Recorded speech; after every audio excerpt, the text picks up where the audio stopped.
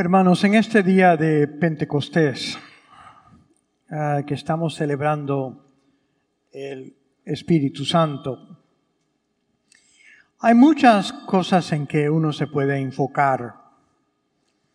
El Espíritu Santo nos da muchos dones, algunos muy importantes y otros buenos, pero no tan importantes como los de antes. Pero yo me quiero enfocar hoy sobre una de las cosas que yo creo que, si no es uno de los dones del Espíritu Santo que es más profundo y más sutil, más calladito. Lo que me recuerda es la lectura esa del Antiguo Testamento, cuando Elías le ha dicho Dios que lo va a ver, que Elías va a ver a Dios. Y él sube una montaña y se mete en una cueva, está esperando a ver a Dios. Entonces viene un trueno y relámpagos tremendos. Y Elías mira y se da cuenta que ahí Dios no estaba. Entonces viene un terremoto. Un terremoto grandísimo. Y él mira a Elías y Dios no estaba en el terremoto. Entonces, sin darse cuenta, Elías escucha como si hay un soplo chiquitico, como si alguien estuviera hablando muy bajo. Y entonces Elías se cubre porque él sabe que no puede ver a Dios frente a frente. Pero nota dónde vino Dios. Dios no vino en las cosas que son ruidosas o alborotadas. Dios vino en un sonido que casi ni se escuchó, porque podía ser ocultado por muchos otros sonidos. Eso es lo que quiero hablar hoy, de la presencia del Espíritu Santo. Y a veces, a base, quiero hablar de eso preguntándote a ti una cosa. Y nada más que piénsalo. ¿Quién eres tú? No me lo conté, claro que no me lo contestes ahora. Pero imagínate que yo estoy en una conversación contigo y te digo, ¿quién eres? Tú contestarías, ¿cómo? Yo soy, entonces empieza. Yo soy. Claro que me das tu nombre, está bien. ¿Pero qué más me vas a decir? Yo creo que me dirías, bueno, yo soy un hombre casado, tengo una familia, yo soy un venezolano, mexicano, sea lo que sea, yo soy, trabajo en una fábrica, yo soy, y sigues todas esas cosas, sigues, yo soy. Pero yo quiero que ustedes noten todas esas cosas que uno dice que yo soy, que de veras no son cosas que duran. Mire, déjenme darle un ejemplo rápido. Y es un ejemplo que a mí me llegó mucho en mi propia familia. Cuando en el 1976 yo fui a Colorado para terminar mi último año de seminario. porque mi padre se había diagnosticado con cáncer. Yo estaba aquí en Houston y yo fui a Denver, donde estaban mi mamá y papá, para terminar mi último año allá con él. En el 1976, mi papá y mi mamá vivían en su casa, en los suburbios de Denver. Ahí también vivía mi hermano, que se llama Fernando. Fernando tiene 2 años menos que yo. No es tan buen mozo como yo, pero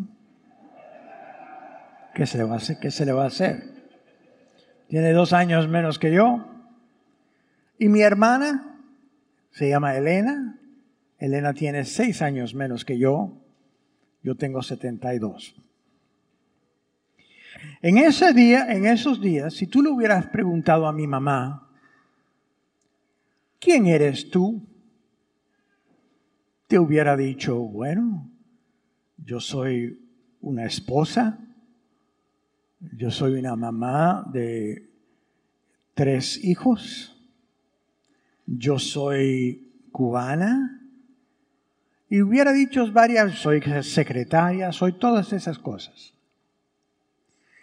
Pero en ese año, en 1976, yo me ordené, en el 76, 77, me ordené sacerdote. Y volví otra vez aquí para Houston. Entonces me fui de la casa. Pero antes de irme de la casa para venir para acá, mi papá murió. Antes de que mi papá murió, por 2 o 3 meses, mi hermana se casó y se fue a vivir con su esposo. Y mi hermano aceptó un trabajo que le dieron en Baltimore, Maryland. En el espacio de 3 o 4 meses, mi mamá se encontró sin identidad casi sin identidad. Su marido se había muerto. Sus hijos, cada uno se había ido porque tenían cosas para seguir su vida.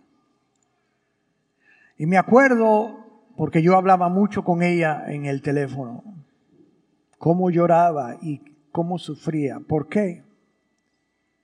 Porque me decía, Mario, ¿para qué me despierto por la mañana? ¿A dónde voy? ¿Qué hago? ¿Quién soy? ¿Quién soy?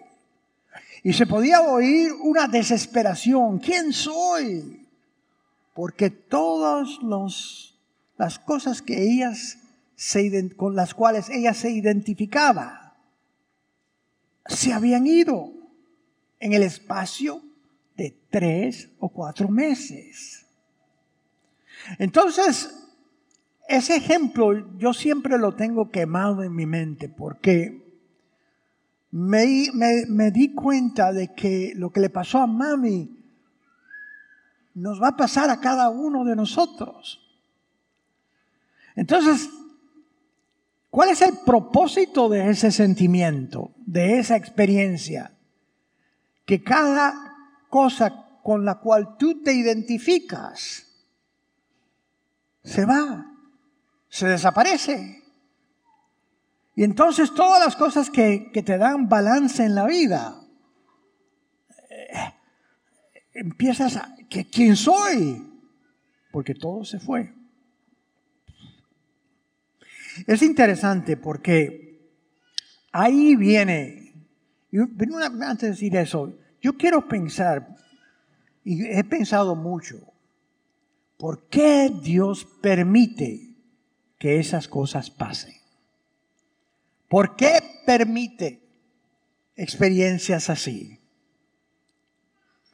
Y yo creo que Él permite experiencias así porque, hermanos, es parte del purgatorio.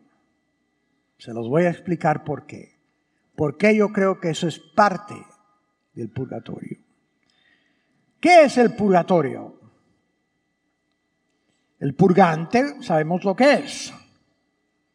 Entonces el purgatorio es algo que te limpia. ¿Pero te limpia de qué? ¿De qué te limpia? Mire, les voy a dar un ejemplo de la Biblia. ¿Se acuerdan del cuento cuando Jesucristo resucitó de los muertos? Una de las mujeres fue a la tumba y vio que la piedra se había movido y miró dentro de la cueva y el cuerpo de Jesucristo ya no estaba ahí. Entonces sale de la cueva y ve que hay un hombre ahí trabajando. Y le dice al hombre: Señor, si a ustedes se han robado o han movido el cuerpo, por favor, díganme dónde lo han puesto para que podamos prepararlo para el entierro. Entonces el hombre se vira y la mira. Y todavía Marta no lo reconoce. Pero Marta le dice: Señor, y entonces el Señor le dice: María. En ese momento, esa mujer se da cuenta de quién es, que es Jesús. Entonces, y les pido perdón porque mis alergias están 100%. Entonces, en el momento que se da cuenta de quién es, que es Jesús, ella va corriendo y se le tira a los pies y lo agarra por las piernas, por acá abajo en las piernas, y lo agarra duro. Ahora, en ese momento lo que dice Jesucristo es totalmente extraño. Totalmente extraño. Y yo tuve una experiencia así. Cuando yo primero fui ordenado en mi primera parroquia, que era San Benito, en el sur de Houston,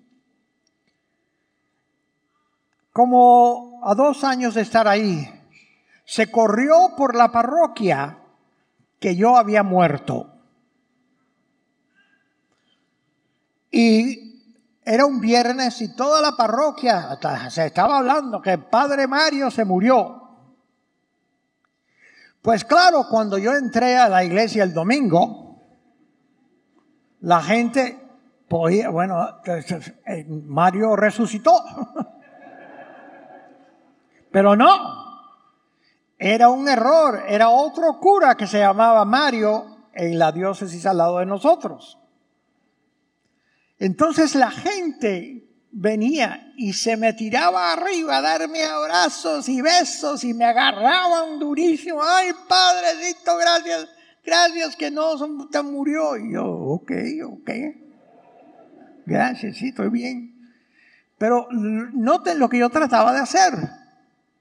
Yo trataba de calmar a la persona. Está bien, no llores, no tiembles, estoy bien. Cálmate. Eso es normal. Calmar a la otra persona. ¿Te acuerdas lo que Jesucristo le dice? Jesucristo, en el medio de ser agarrado con fuerza total, mira abajo a sus pies y ahí ve a esa mujer agarrándolo con toda la fuerza de su vida y le dice: no te aferres conmigo. No te aferres conmigo. Porque todavía yo no he ascendido a mi Padre y tu Padre. Ahora yo quiero que pensemos juntos, ¿por qué le había dicho eso Jesucristo? Porque Jesucristo nunca dice cosas sin tener una razón. No te aferres a mí. ¿Tú te imaginas yo diciéndole eso a alguna persona? No. No te aferres a mí. No me aguantes. ¿Por qué? Porque mira, en su acción, Marta estaba comunicando algo sin decir ni una palabra. Cuando Jesús la ve y ve a ella agarrándole con toda su fuerza, ella está comunicando esto. Aunque no lo dice, lo comunica por su acción. Está comunicando diciendo, pensé que te había perdido, pero ahora ya te recuperé y ya no te voy a soltar, porque yo quiero otra vez que estés con nosotros. No te voy a soltar. Eso es lo que estaba comunicándole a Jesucristo. Y Jesucristo estaba respondiendo exactamente a eso. No te aferres a mí. ¿Qué le decía? No podemos marchar para atrás como era. No se puede. Aunque tú desees que no haya pasado lo que pasó, aunque tú quieras volver para el pasado, no puedes. Pero nota la próxima oración que dice. Dice primero, no te aferres a mí. Pero entonces Jesucristo dice, porque todavía no he ascendido a mi Padre y a tu Padre. ¿Qué le decía? En efecto le estaba diciendo, Marta, yo sé que tú quieres que todo vuelva como era, pero eso no puede ocurrir. Pero eso no quiere decir que me has perdido, Marta. Aunque no podemos ir al pasado, tú me tienes completamente en el futuro. Porque todavía no he ascendido a mi Padre. Lo que Jesucristo le estaba diciendo es que en la manera que nosotros nos identificamos unos con otros, cuando una persona entra en el reino de los cielos, nosotros la extrañamos, pero lo que extrañamos es la manera que era. Y lo que tenemos que hacer es acostumbrarnos a la manera que va a ser. Porque uno se tiene que empezar a reconfigurar la relación con la otra persona querida que ha muerto. Tienes que empezar a reconfigurar esa relación con una persona que ya está 100% en el cielo. Y el Espíritu Santo la ha renovado por el purgatorio y ya es en el cielo. Tú todavía tienes la manera de ser de antes, de este cuerpo. Entonces, ¿qué está haciendo el Espíritu Santo? ¿Se acuerdan que Jesucristo nos dijo, el mandamiento que yo les doy, amar a Dios con todo tu corazón, con toda tu alma, con toda tu fuerza y con toda tu mente? Ese es el mandamiento. Y nosotros tratamos de hacer eso, pero somos seres humanos y nos gusta aguantar, nos gusta aferrarnos a las cosas. Pero en el cielo nadie se aferra a nadie. ¿Sabes por qué? Porque el aferrarse a otra o a otra cosa, cualquier cosa, el aferrarse a eso es al fondo porque tienes miedo que se te vaya. Y en el cielo nadie se va, nadie se le quita a nadie. No tienes que aferrarte a nadie porque no vas a perder a nadie. Pero eso es muy duro de aprender porque estamos acostumbrados a aguantar. Estamos acostumbrados a aguantar bien. Y Dios lo sabe. Y Dios lo sabe. Pero ¿qué tiene que hacer el Espíritu Santo? El Espíritu Santo tiene que transformar esas maneras de aferrarnos. Tiene que transformarlas y a enseñarnos a vivir con el amor que se expresa de la manera en el cielo, que no es un amor aferrado, un amor que trata de contener, de que no te muevas. Entonces, yo no sé si notaron, cuando estábamos antes del Evangelio, vino la secuencia que se leyó antes del Evangelio. Me dio mucha atención a una parte, y nada más que una de las oraciones que dice, refiriéndose al Espíritu Santo, ven luz santificadora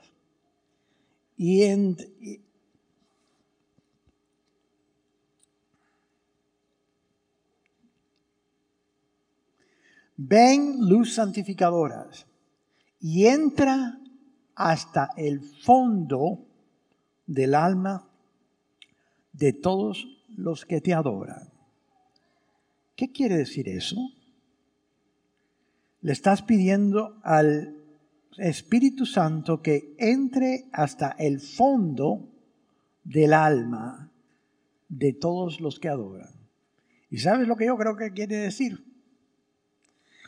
Que cuando entra al fondo del alma, lo que tienes que hacer es sacar todo lo que está en el fondo. Y tiene que meterse como la fundación del fondo para que el resto de los amores existan arriba y no por debajo.